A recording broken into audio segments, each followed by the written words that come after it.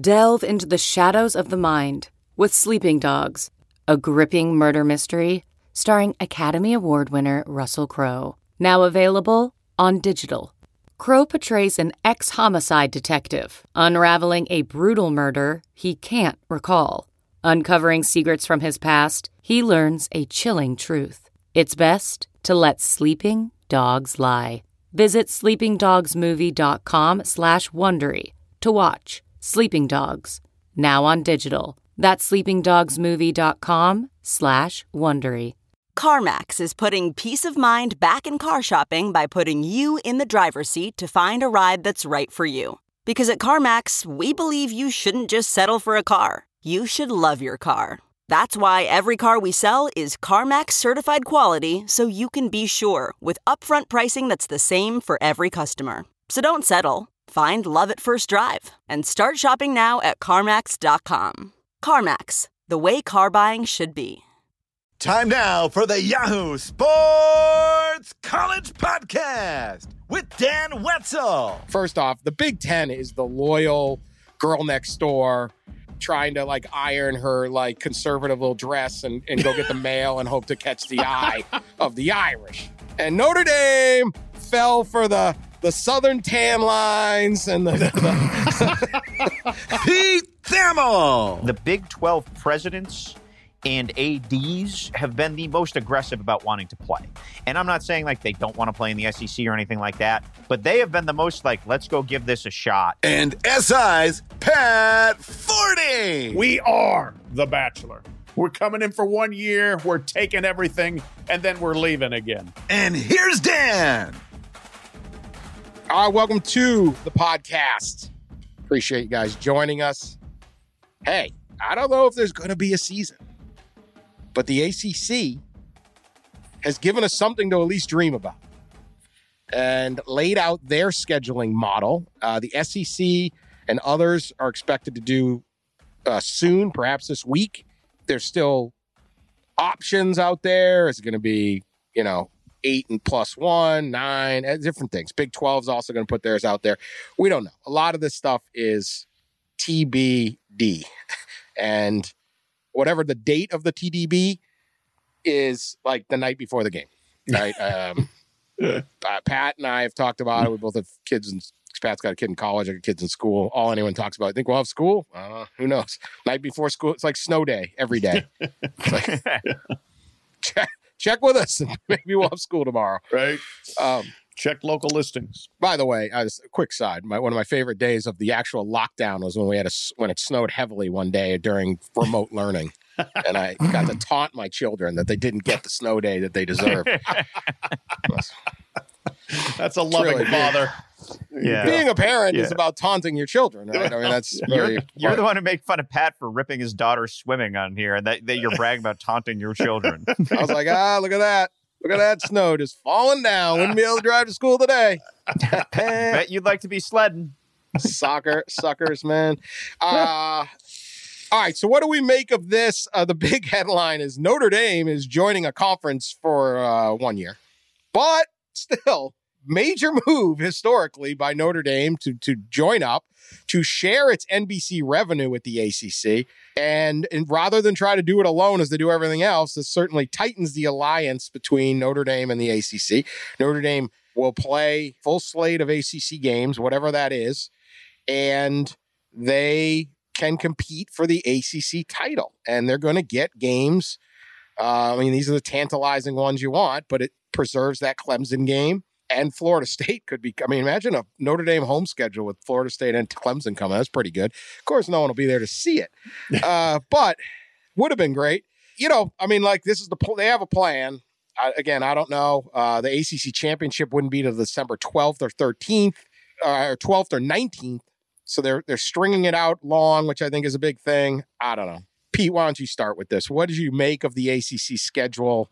Let's pretend that this is all caveats aside. Let's pretend this is kind of going forward. Maybe, I don't know. So my joke was going to be before you made me focus on the alleged reality is that when you used to collect baseball cards when you were a kid, you got the error card like the rare sort of like mistake that was only in limited packages. Like, I think this ACC schedule is going to be like that Billy Ripken error card that everybody wanted when they were kids. Like, we'll be like, oh, remember that time that like Notre Dame was supposed to play in the ACC schedule? Like, it's just sort of this like weird moment in time. It certainly may happen, and there's an attempt to make it happen. And I give the ACC credit. It is not usually the most forward-thinking athletic league. It's, you know, a little bit of league that embraces the Olympic sports and the college ideals and some of those like Kevin White-isms you hear, you know, you've heard over the years. But like, this was a straight up like, we're going to go try to do this thing. We're going to give you direction. We have the stomach for some of the uncomfortable things that could happen. If college football season can be stopped in any way, it's going to be stopped at the presidential level. And so the most interesting thing to me about the ACC was that their president saw the NCAA kicking the can down the road. Their president saw what happened to the Miami Marlins. They saw there will be pain. There are not going to be teams that are not impacted by this virus as you go throughout the season. And the ACC said, you know what, we're going ahead full throttle with this and giving it a shot. Yeah, it's fascinating. I hope we get to see it just for the Notre Dame aspect of it. You know, they are the absolutely uncatchable bachelor out there, and the ACC's been that patient, faithful suitor. Well, you know, eventually they'll come to us, and now here they are. Hey, they're moving in, sharing towels, sharing dishes, sharing bank accounts, as Dan pointed out, getting a little slice of that NBC TV revenue. Do they play? I don't know. But just the fact that Notre Dame was willing to enter into this agreement is really interesting. They've only been playing football since 1887, and they have never been part of a conference in football until now. And here we are. From a Notre Dame standpoint, like for this season, this was absolutely a marriage of necessity. Notre Dame didn't have enough games. The ACC wants the clout and the money and all those things that Notre Dame brings. And so it's going to work for if you're Notre Dame, while you are so embedded with being an independent, there are reasons to look at this and maybe say, long term, just the scheduling foundation that you get from 8 games as opposed to what they had to put together. If you remember in 2018, when they were undefeated, but had to play 5 games in 5 different cities in the last 5 weeks of the year. They got through them and got to the playoff, but some of the scheduling difficulty that comes with being an independent gets alleviated by being in the ACC. I don't think Notre Dame would ever do it, but I think there's some reasons to think that it would be easier, at least, than what they're doing. So I just want to jump in on the money point that Dan and Pat just made. Notre Dame, to my knowledge, makes less from NBC than the ACC makes from the others. So them throwing the NBC money in the pot, like, I don't think that's like this drastic game-changing big sacrifice. I don't think they're getting ACC football money, if my understanding of the agreement is correct. But like, it's not like the perception of Notre Dame is like they're independent, but they really don't make near the level of like SEC and Big Ten schools from their conference TV payout. They do make less. That's always one of the things like people will scream about. Like, if you join the Big Ten, you make more money. Purdue makes more money. Like, if you ever been to Notre Dame and said, geez, if only they had some money around here. I just, like. They could afford to get the grass a little greener. God, they need a landscaper at this place. Right. Like the gold is chipping off the dome. No, like 99 problems, money ain't one. All right. They got the money. Stop worrying about whether you can pay your assistant strength coach a little more than they can. They're Notre Dame. The day money becomes an aspect, they'll go get it. But that's not a motivation for Notre Dame. All right, 2 things I take issue with Pat's. First off, the Big Ten is the loyal girl next door who, trying to like iron her like conservative little dress and go get the mail and hope to catch the eye of the Irish, right? Twice a week church. That's the Big Ten. They've been waiting around for about 80 years on these guys. And That's Notre fine. Dame fell for the Southern tan lines and the little sashaying in old Clemson and Florida State. Hey, now. So now Big Ten is steamed because now they're checking the Instagram feed, the Facebook. What, they moved in together? Joint bank accounts? What? It's the Taylor Swift song, right? Like, That's the cheerleader. I'm in the bleacher or whatever. That is what's going on here. There is, I mean, let's not kid ourselves. But Notre Dame is there will conference ditch. Tinder, like swipe left to go for the Big Ten has got like Snapchats that are unopened on Notre Dame like for 70 years. Like, are you ever going to open? Read but not open or whatever that thing is. I don't know. Come on now. The Big Ten just like, you got to be kidding me. You bailed on us. We're richer. We're more, we got our together better. We got everything lined up here. We're right here. Girl next door. And you don't want it. You're going with this floozy down south.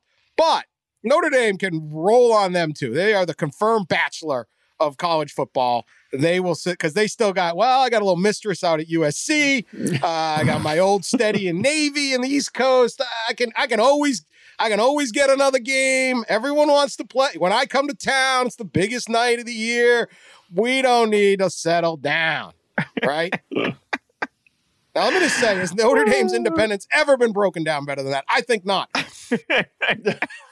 Don't forget about the girl next door at Stanford, you know? And here's the thing. The girl next door at the Big Ten, they keep scheduling them anyway. Trying to bring, maybe one more date. Maybe I'll win them over now. Come play us up here at Michigan or Michigan State.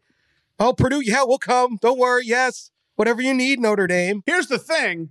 See, 7 years ago is when the ACC became the new faithful girl next door. Now, yes, maybe a little more Southern tan line going on, a little more sachet, but they were the ones that told Notre Dame, hey, you can leave your bike in the garage. We'll store some of your stuff.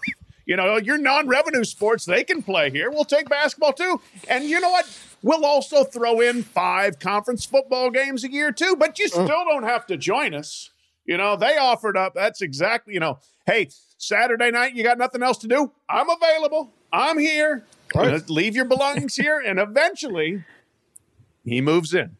That's what's happening. Well, yeah. Don't forget about one of the bigger pieces of that too, Pat. They get a pretty good slice of the ACC network. So they don't give them the best inventory. They give them basketball and the Olympic sports, which is all fine, but those aren't exactly like, driving a lot of ratings or money. So, there is a significant financial share on the ACC piece of this. I think they pay Notre Dame something like $5+ million just for non-football. Right. The ACC is giving away the milk, and that cow ain't getting bought. That's what I'm saying.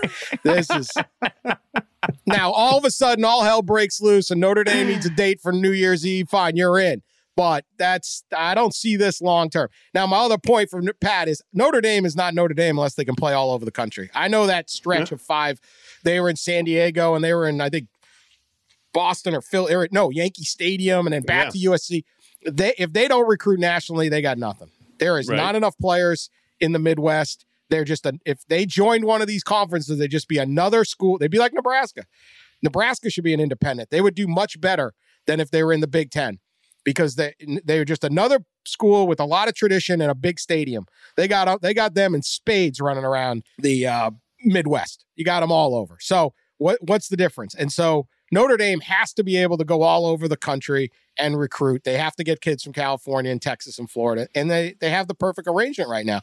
So they're going to partner up because the storm is brewing right now. But I don't see them sticking with this. It might be fun. Now, the ultimate Notre Dame move would be to walk in. I don't think this would happen, but walk in, win the ACC championship, and then bail. Be like, thank you. Well, there's a better chance of that than you think, Dan, only because of this. Like, we obviously, and we'll talk about it a little later, we saw they got to beat Clemson. Well, yeah, but listen to me. Listen to my point out, please. Okay. Like Virginia Tech's Caleb Farley left. Clemson has the most to lose with potential early defectors. Now, I give Dabo credit. His culture is such where he may want to keep guys around. Like, yes, on a neutral field, Clemson would be favored by 14 points over Notre Dame right now to start the season. But if you take Trevor Lawrence out and then you take Ross, the really good receiver, Justin Ross is out for the year. But if you take Travis Etienne, Clemson could lose 5 or 6 guys. And at that point, and if one of them is Trevor Lawrence, at that point, Notre Dame's favored. That's true. Ian Book's staying. I don't think Ian Book's not going anywhere. They have a defensive back who's a really good prospect, but I think he's a true sophomore at Notre Dame. So, look, they've got dudes. They got dudes on the O-line. They have guys, but I would think that Clemson would be hurt most in the ACC by any potential defection trend. Fair point. Fair point. Very good point. Yeah, no, I mean, we could theorize that, yes, Notre Dame could win an ACC championship in their one and only year in the league, and to walk out with that would be a powerful mic drop and an ultimate testament to we are the Bachelor. We're coming in for 1 year, we're taking everything, and then we're leaving again. That would be. I watched The Bachelor, and I've seen this act. I'm just saying.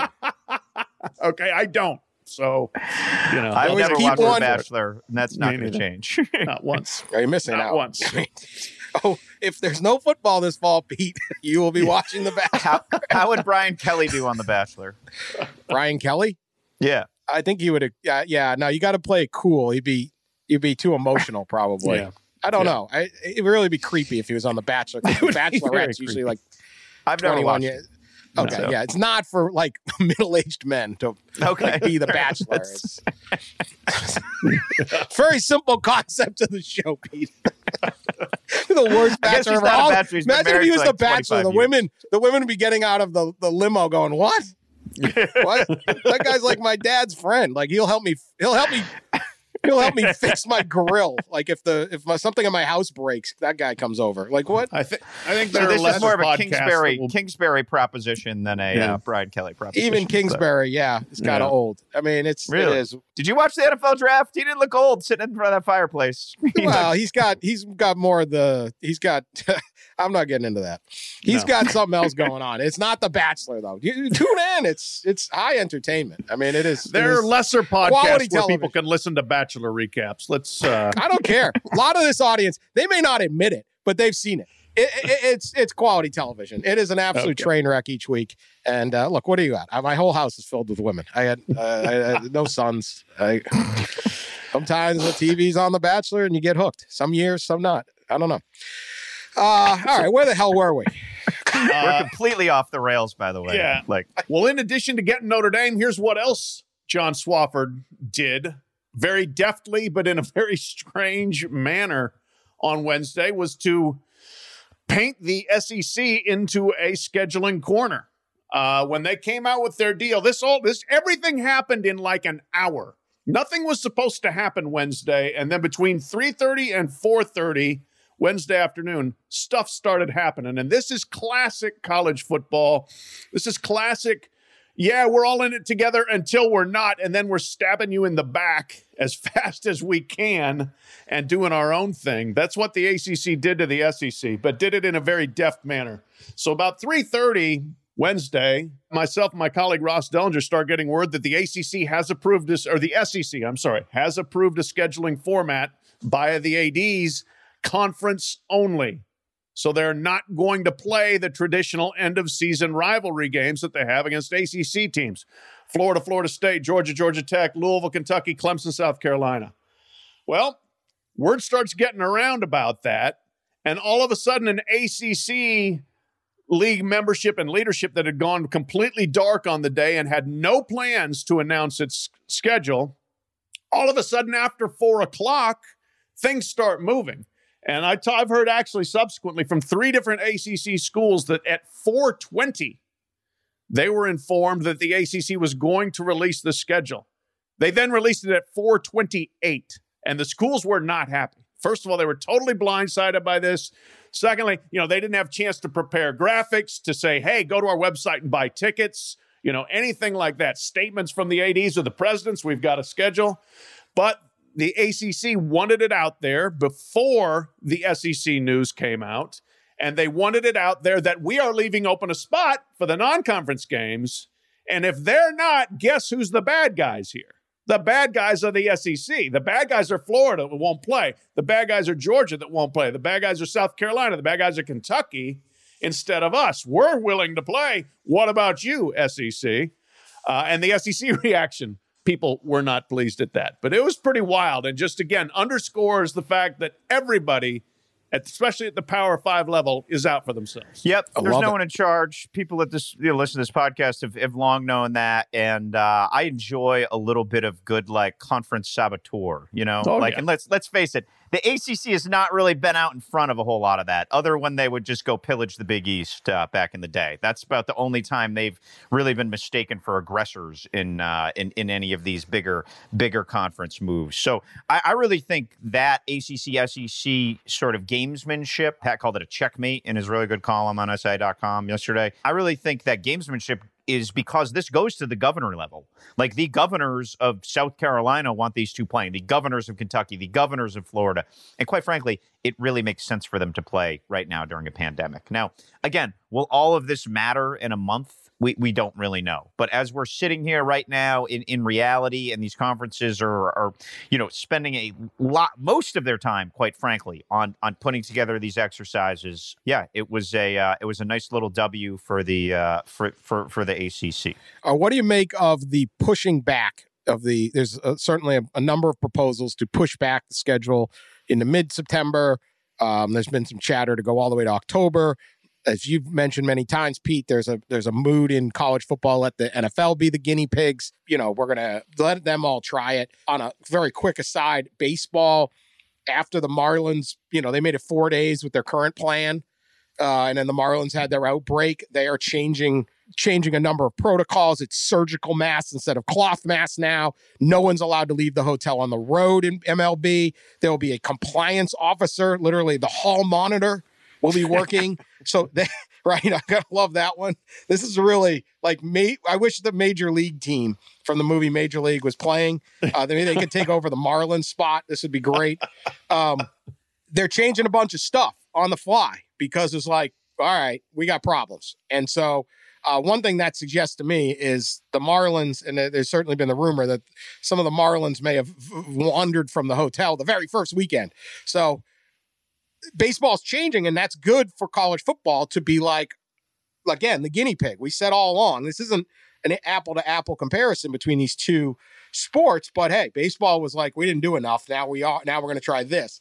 So I get the idea of, hey, let the NFL be the guinea pig. Let's push this back. Let's push the whole season back. I still think, though, you need as much time to play the games as possible because of the starts and stops. So I would actually still like to see them play on schedule, but my opinion matters nothing in this decision-making. What are you hearing about the push to, say, start later and later and later, kick this down the can a little bit more? Well, we're going to find out really fast. On Friday, the Big 12 starts training camp. So I just think it's like, you talk about disconnect. There's no bigger disconnect than in Lawrence, our friend Les Miles, and then Lincoln Riley, who is the biggest proponent of the spring, are both starting training camp on Friday. So I really think it's an interesting dynamic, Dan, because Bob Bowlesby is going to be out there on a limb now. Like those are the guinea pigs. In Norman and in Lawrence, those are where all eyes go in college sports for one full week. How does training camp work? What does it happen when you hit someone? What is the contact tracing rules after you hit someone? That's all going to be determined. My understanding from talking to sources on Thursday, and we'll know this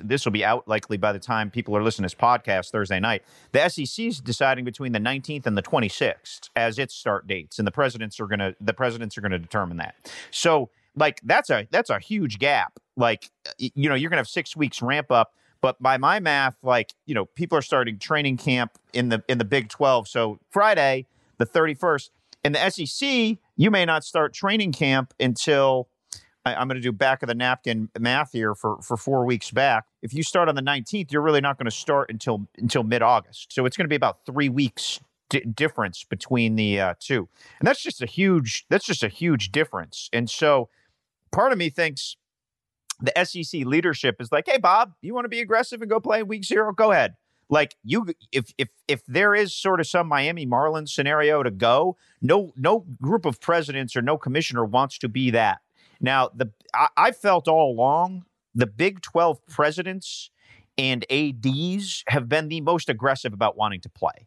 And I'm not saying like they don't want to play in the SEC or anything like that, but they have been the most like, let's go give this a shot and see. I mean, look at Chris Del Conte. We're going to have half our stands full. And look, it's set by the governor. The Big 12 is a Texas-based league primarily. And Greg Abbott's like, we're going to have 50% of the stands full. Now Texas is going to have only 25% of the stands full. So I really think, like, as much as we've seen the differences highlighted, in the leagues throughout all this, it's only going to get, just more disparate as we move on in the upcoming weeks. Yeah, that's the bottom line here, is that there's no agreement there's no consensus, and nobody really cares to have consensus. And everybody, to your point, Pete, everyone wants someone else to take the first step. You know, they're one of the reasons people are still hemming and hawing about things is to wait and see what the NCAA Board of Governors is going to do on Tuesday, August 4th, in terms of whether or not they're going to start canceling fall sports championships or pushing them to the spring. Well, then it's the NCAA doing it. The NCAA has already been kicking that can down the road long enough because they've been waiting to see if the conferences were going to do it. Now you're getting to the point, okay, yes, let's see how the NFL does, and then we'll make some decisions. Or, hey, let the Big 12 trot out there first and let them be the guinea pigs. I mean, it just, I understand wanting to get some information and some data and some trial and error of how it goes, but at some point, somebody's got to go first, or some group of somebody's you would think would go first together. But the one thing we have seen, all of the talk about unity from the spring has just steadily dissolved. And in July, it looks like it always looks in college football. There's 5 mob bosses doing their own thing. I mean, essentially, if you're the ACC, Big Ten, Pac-12 so far, if this is all you're playing, then you don't really care what the other guys do, and you're just going to do your own thing. They're really are almost different. They're not different sports, but they're different leagues. So it's just sort of like, this is how they're doing it, this is how we're doing it, and there won't be that interconnection of how this works. But yeah, it's chaos. The NFL training camps will begin this weekend. They've had guys in for testing all this week, and so I guess there'll be a little bit of time. But you're right, for some of these Big 12 teams, it's go time. I just don't see how the situation is better later. I don't know how the virus is going to, our situation with the virus is going to improve later in the fall than it is now, depending on how you believe it. It's not going so well right now. I don't think anyone would say it's great. But, you know, and then when everyone says, well, let's wait to see what happens when kids get back on campus.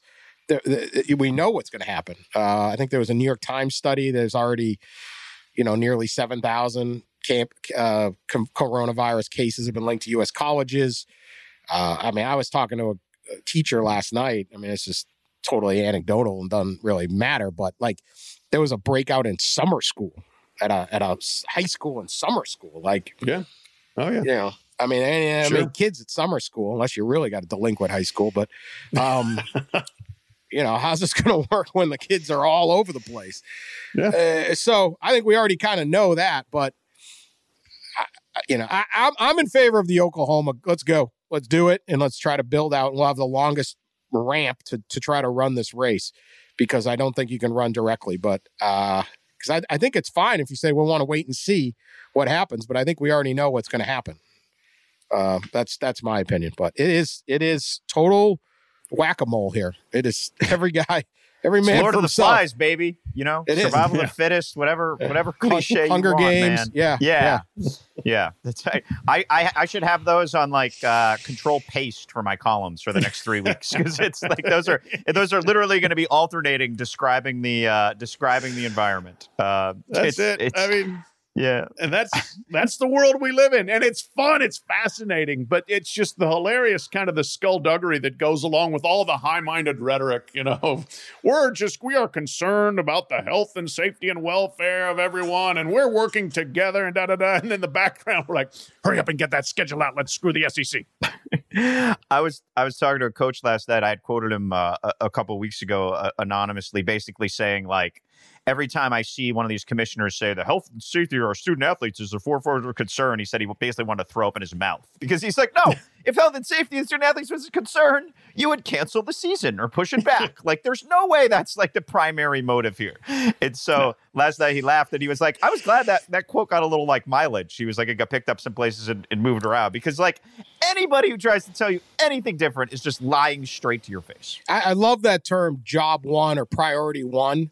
Yeah. And then safety's priority one, or this is priority one is keeping our players from catching the coronavirus. Like you said, well, if that's the priority one to me is like, or job one is like, if you're building a house, you have to dig the foundation first and then put in the foundation. Because if you don't, it doesn't work. You just start building the framing and then, now we have to do if you're going step by step, that's it. You don't sit there and go, job one here is to put the foundation in, but we'll start building the roof first. Also, like that doesn't work. Like it just, yeah, we know what this is. Priority one is their 401ks. I mean, priority one is their jobs. It's their retirement. I mean, and I guess we all love college football, but and this is part of the hypocrisy is part of the fun. But it's like, it's almost it's just easier to stomach with the NFL. Like it's just easier to stomach. It's like they're the UFC. UFC was just like, yeah, we're fighting. I don't care. We don't care. No. Well, what? Everyone's screaming at them like, no, we fight. This is what we do. Yeah. We're fighting. We're gonna find a place to fight, and we're gonna fight. And it's like, all right, like at least they're not pretending to be anything else. Like we'll take care of our guys. We want this to work, but we want to make some money. We want to play. We want to fight. And we respect naked ambition. It is not naked ambition in college. It's like dressed up as academics, dressed up as culture, dressed up as lifeblood. Come on. The front porch of the university. Front porch of the university is falling off the thing. Falling off the house. All right. Interesting news today. We predicted some of this stuff would happen. Caleb Farley, terrific cornerback for Virginia Tech. Projected first round NFL draft pick whenever the heck they have the next NFL draft, which will probably be on time because the NFL doesn't care, is bailing out in the season. He's just going to prepare for the after much consideration, my family decided to opt out and begin preparing for the 2021 NFL draft. He's claiming, uncertain health conditions and regulations and all other opt-outs going on in football now. Lost his mother. Can't afford to lose another parent. All fine. I have no problem with anybody making their own decision. You're seeing a lot of guys in the NFL opt out for different reasons. But this is, probably the start. How many more of these are we going to get? You look at how many NFL players have opted out. Now, they have the money to make whatever free decision they want. People are like, oh, you're going to lose $8 million. Like, I got 50. So when you have 50 million, you tell me when to work? No. So, he doesn't, but he's clearly preparing for it. Is this how many more are we going to see? And quite honestly, is this just a smart move to just kind of step away? Go ahead, Pete. So I'd made a bunch of calls on this on Wednesday night and got a column up on Thursday afternoon on Yahoo about Caleb Farley's decision. First of all, we'll start with him. He's a very good player. Spoke to a couple scouts last night. He's a first-round pick. Dave Clawson, the Wake Forest coach, gave me this sort of glowing assessment. We thought he was one of the most talented corners that we played, not just last year, but in the last 2 or 3 years in the conference. And Wake obviously plays Clemson every year. They're in the same division. He was exceptional. He has really good movement skill, really good ball skills. He was someone, as we go back and watch the film, he really just stuck out as one of the most outstanding defensive players in the ACC. So that means probably a top 15 pick. It's really hard to say right now because we don't know what the draft order is. So we'll start with Caleb and say Caleb's really good, and he's expected to go in the first round. How many players will go? And I tried to dive into that, making some calls last night. I had one industry source predict between 12 and 20. And again, it's hard to make that prediction in a vacuum, right? Because the agents are right now using the uncertainty in the collegiate landscape as leverage. Come to the certainty of working out at Fancy Pants Gym. Come to the certainty of starting your professional career. Play in the league that is certain to play, next year. And the agents are certainly whispering, like, who's saying that the 2021 season is going to happen too? So that dynamic is happening. We will see more players. The timeline of when they do and how they make the decision, I think a lot depends on the timeline of how these conferences make decisions and then what gets pushed back. I think once we start seeing consistent delays in the schedule, if that does happen, that's when you see guys starting to say, all right, we're going to start to pull out a little bit. So I don't think there'll be a flood like in the next 3 days or anything, but I do think as the weeks go on and the uncertainty continues, you're going to see more players follow that path. And no good players are going to play in the spring. No top 100 type players who are draft eligible from people I've talked to are expected to play in the spring. Like if you are going to go into this NFL draft, playing in the spring is just not a good health decision because whenever the hypothetical spring schedule would end, you're basically got to go All-Star game, combine, and then you're at OTAs in, a handful of weeks. And so that schedule doesn't work well. So I do think you will see a good chunk more. Quincy Avery, the quarterback tutor out of Atlanta, who works with some of the best players in high school and college football and the NFL, told me he thinks the number would be around 35 or 40 of guys who end up going. So the truth is probably somewhere in the middle between what the industry source said and what Quincy said. But I do think this is certainly an emerging trend that sort of reared its head on Wednesday. Yeah, I think that the longer there is a lack of clarity on what these players' season looks like, the more likely they are to consider, not playing and looking to protect their future. And it's got to be weighing on their minds the fact that they've gotten no answers. Nobody has given them concrete answers. I understand you can't to a degree, but that's why at least, hey, getting a schedule out says we're going to try to have a season. For the conferences that have waited this long to even try to put a schedule out, that's just, I think, exacerbated the anxiety in the minds of a lot of these guys of like, man, I don't know what's going to happen. Maybe I should just start looking at my professional future. So I think that there's plenty of guys that are looking in that direction. And then we will see, next week, what does the NCAA say? What sort of tone do they set towards having fall sports? And then players can start making more decisions. And I think we will see kind of a progression along those lines. As Pete said, there's no doubt that agents and others are using this to their advantage to say, if you have a decision to make, well, it's a lot easier on our side if you just don't play, as opposed to going into this uncertain deal. We can't guarantee your health. We can't guarantee you how much you're going to be able to play. Just drop out and work out, or, just cast your lot that way. So I'm not surprised we're seeing it from Caleb Farley, and I would not be surprised if we're seeing it from many other players between now and, December. Well, I'll tell you this. I think it'll be higher number, and it won't just be NFL prospects. I think the NFL prospect thing will be significant. But one thing we saw in the NFL is a complete range of different players so far and their reasoning. Some were new fathers. Some had parents that were at risk. You certainly had your star players, Donta Hightower or something like that for the Patriots, who's sitting there saying, well, he just became a father, but he's got tons of money, 3 Super Bowl rings, whatever. I'll sit one out, rest up, I'll resume my career. We've also had practice squad guys who have quit and said, I'm out for this year. Players that, quite honestly, I think because of the decreases are going to move up and have a better chance of playing and potentially making it. So there's so many different reasons, and they're all personal reasons why I think you will see more college kids just say, I'm out. That you not necessarily, I'm out because I think I'm going to make the NFL, but I'm out for this year. And then that will lead to an entire situation of, can you really stay at your school? The coaches are all going to say publicly, well, that's fine. Actually, probably one of them will be dumb enough to say, if you ain't playing with us, someone will blow that one. But most of them will say, you can take this year off and we'll welcome you back. But can you really, if you're stepping away? So I think that's all going to be pretty interesting. All right, one more. Ohio State announced, the whole, are we going to have fans or not, keeps raging, and we've pretty much had every number. But Ohio State has come up with their plan. Certainly one of the probably 5 biggest stadiums in the country or something, 20% capacity at Ohio Stadium. And there'll be students, will be some of them. Face masks will be mandatory. There must be physical distancing. Concessions will be limited, and there'll be no tailgating before or after games. So if you want to attend a game at Ohio Stadium, you have to show up, put on a mask, eat before, show up basically, I don't know how they're going to hustle them in and all that. Wear a mask, sit a couple seats away from your friend, and watch a game in a 1/5 full stadium. To me, that sounds awful.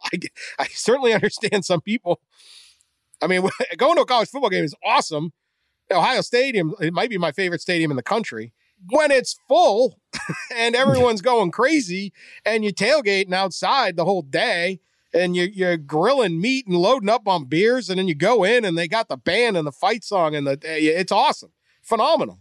Best experience in sports, probably. But this is not that. Like, would you want to actually watch? I know we're spoiled. We see too many football games live, but to me, this doesn't sound fun at all. I wouldn't even be one of the 20% who would want to do this. I'd just be like, I'm good. I'll go home. I'll cook at home, tailgate in my backyard. So I don't know. This is, I assume they'll find those people, but man, you are really into football if you want to watch football this way. Yeah. Well, I just think instead of tailgating, you drink at home. And then, I don't know, if I was in college, I'd be like, I want to be there. Drive drunk to the game? What? No, you walk. It's college. Like, everybody walks to the game. You know what I mean? Like, if you're a student, you live on the campus. Students, but your alumni that are rolling in from Toledo. Yeah. I don't recommend that. I don't recommend drinking and driving. I think like there'll be a spectacle aspect to it where people are going to want. I wanted to be there. I was there when they were 1/5 full. I was, you know what I mean? It's like, and plus people are just craving stuff to do. Like that. Right now in this pandemic, there's so little to do that I think that would be like an event, something to look forward to. There'd be an exclusivity to it that would be, that would sort of make it make an event. But it doesn't sound like, something you'd want to do 8 times, right? Because what do they play? 7 home games? No, they play 8 home games. Yeah. So that would seem like a lot to me. Well, they may only play 4 now or 5. Oh, yeah, that's true. I was thinking of a normal schedule. Nothing's normal.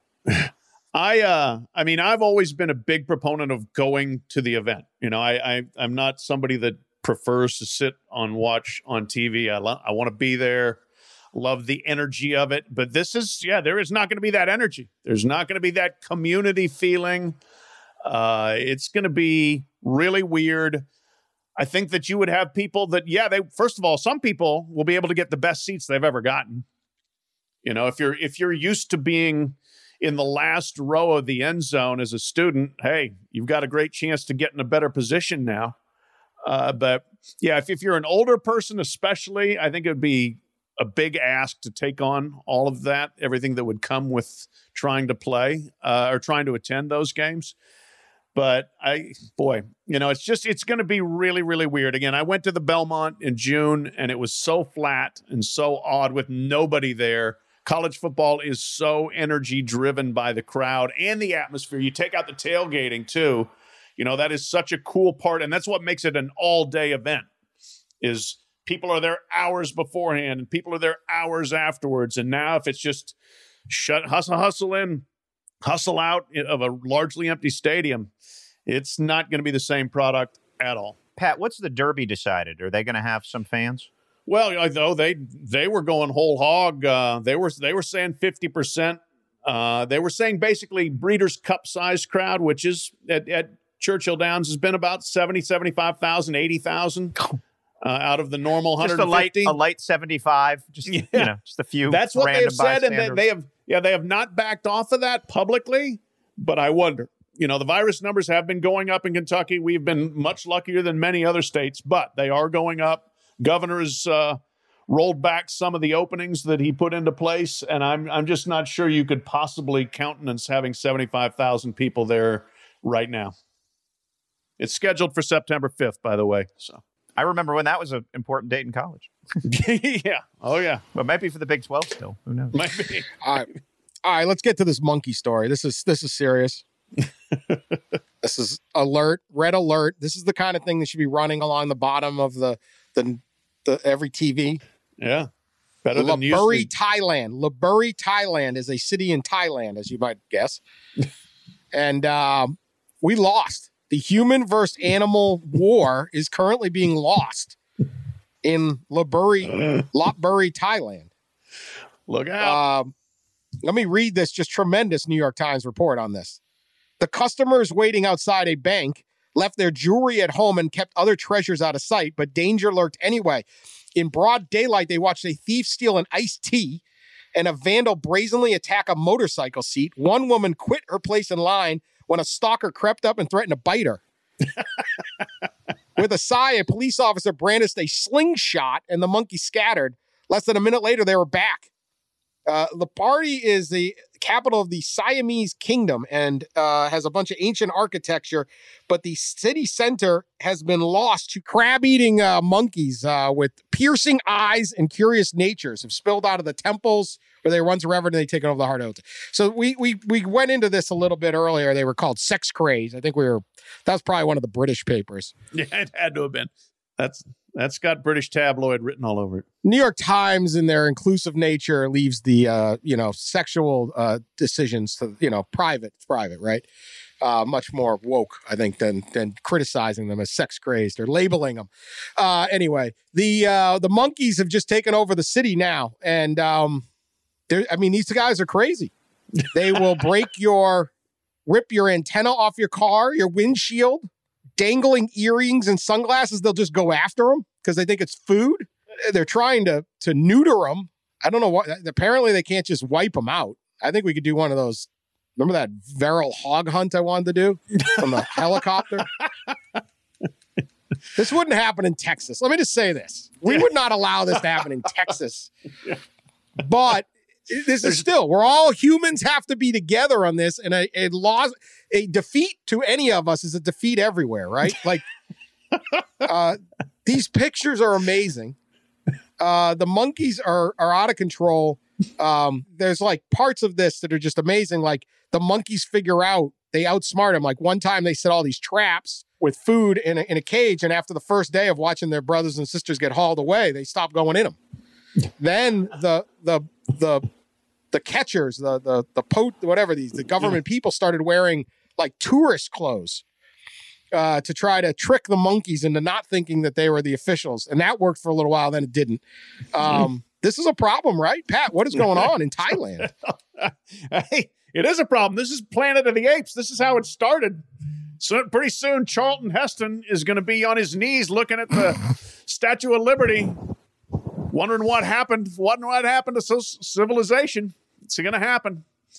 But I still, Dan, despite the alarm, despite the concern for all of mankind, I'm not sure we can send the Texas ranchers and their automatic weapons in on helicopters to mow them down. I mean, it sounds kind of fun. I'm sure I know you were wanting to get in on that, but the last time America sent people in on helicopters with guns to Southeast Asia, it didn't end well. So let's not repeat that one, okay? Do not get involved in a land war in Asia, right? That's right. That's right. You always lose. Yeah. Exactly. Not against the Viet Cong, not against the monkeys. Neither one. Let's not. I mean, listen to this one. A third-generation hotelier has relinquished the top floor of the hotel to the monkeys, who have wrecked it with the zeal of drunken partygoers, ripping up wooden planks and shredding corrugated metal. Quite honestly, I have been a drunken party goer, and I never once wanted to shred corrugated metal. These guys are much worse. They have electric fences to protect the ground floor of the hotel. And then this New York Times story is bananas. Wonderful factoid just slipped in. Bananas, I'm going to say it. Their favorite, it's a pun intended. Their favorite food is banana cake. But they'll also, imagine that. Of course it is. Who could have seen that come? Don't bake banana cake then. You can live without banana cake. This is not like, I don't know, like rice. Like, I mean, just some staple. Like, but don't make a banana cake. Yeah. My favorite part was when they described the difference between the city monkeys who just live on the junk food that the tourists feed them compared with the monkeys of the forest, their urban counterparts have less muscle and are more susceptible to hypertension and blood disease, said the director of a regional office of wildlife conservation development. Quote, the monkeys are never hungry, just like children who eat too much KFC.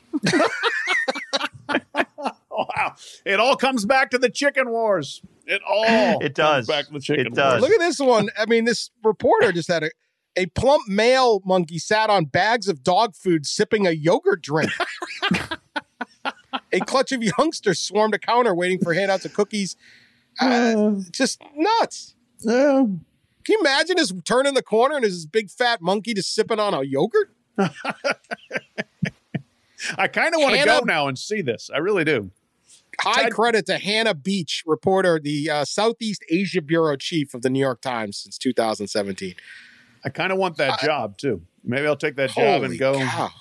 I'll do monkey recon for the pod and for, the military, whoever else needs. Hey, and you might need to go to Liverpool for this beat, because according to a story from the Metro, there are baboons that have figured out how to wield chainsaws. I don't know if they've turned them on yet, but quite the developing story out of England. And if they learn how to operate a chainsaw, that's another step of trouble for us. They're celebrating the Reds Premier League championship, and it's gone out of control. Finally, in St. Louis, a steer got loose, escaped a trailer, and trotted down a busy downtown St. Louis street, surprising drivers Sunday afternoon in what was at least the city's second cattle roundup in a little over 3 years. That would surprise me. I think I'd much rather see a kangaroo than a massive steer. Indeed. So, yeah. The best part of that one, I read that one, was that it was reminiscent of the St. Louis Six from 3 years ago. It was 6 other steers that escaped from a slaughterhouse and were on the run, like literally running for their lives.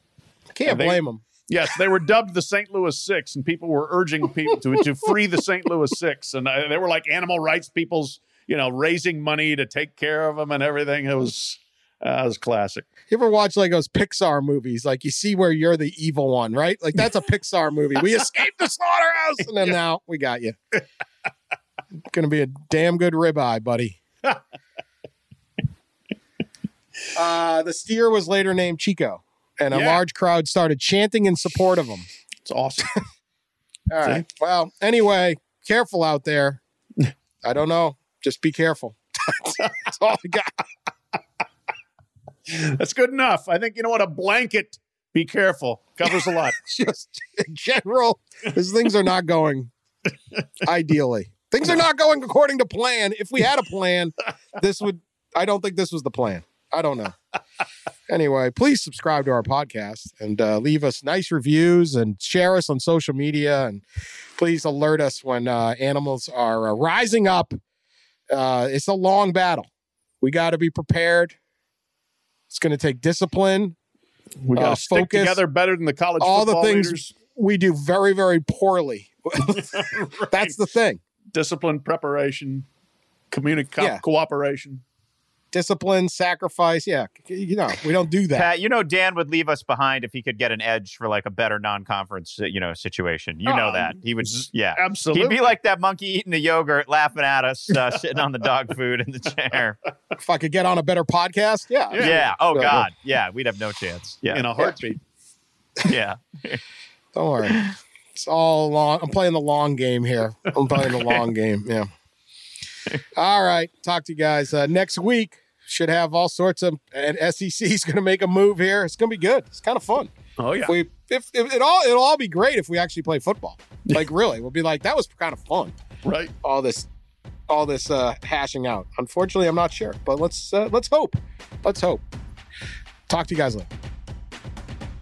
I'm Mike Lizikoff, Chief Investigative Correspondent for Yahoo News. And I'm Dan Kleidman, Editor-in-Chief of Yahoo News. We're the hosts of Skullduggery, a podcast that not only breaks down the news, but also breaks news. We deliver authoritative analysis while drawing intriguing historical parallels from our decades of covering DC scandals. With our current focus on the president and his administration's handling of the coronavirus, to the 2020 elections, we interview those helping to shape the stories. So subscribe to and download Skullduggery wherever you listen to your podcasts, and be sure to follow us on social media at Skullduggery Pod.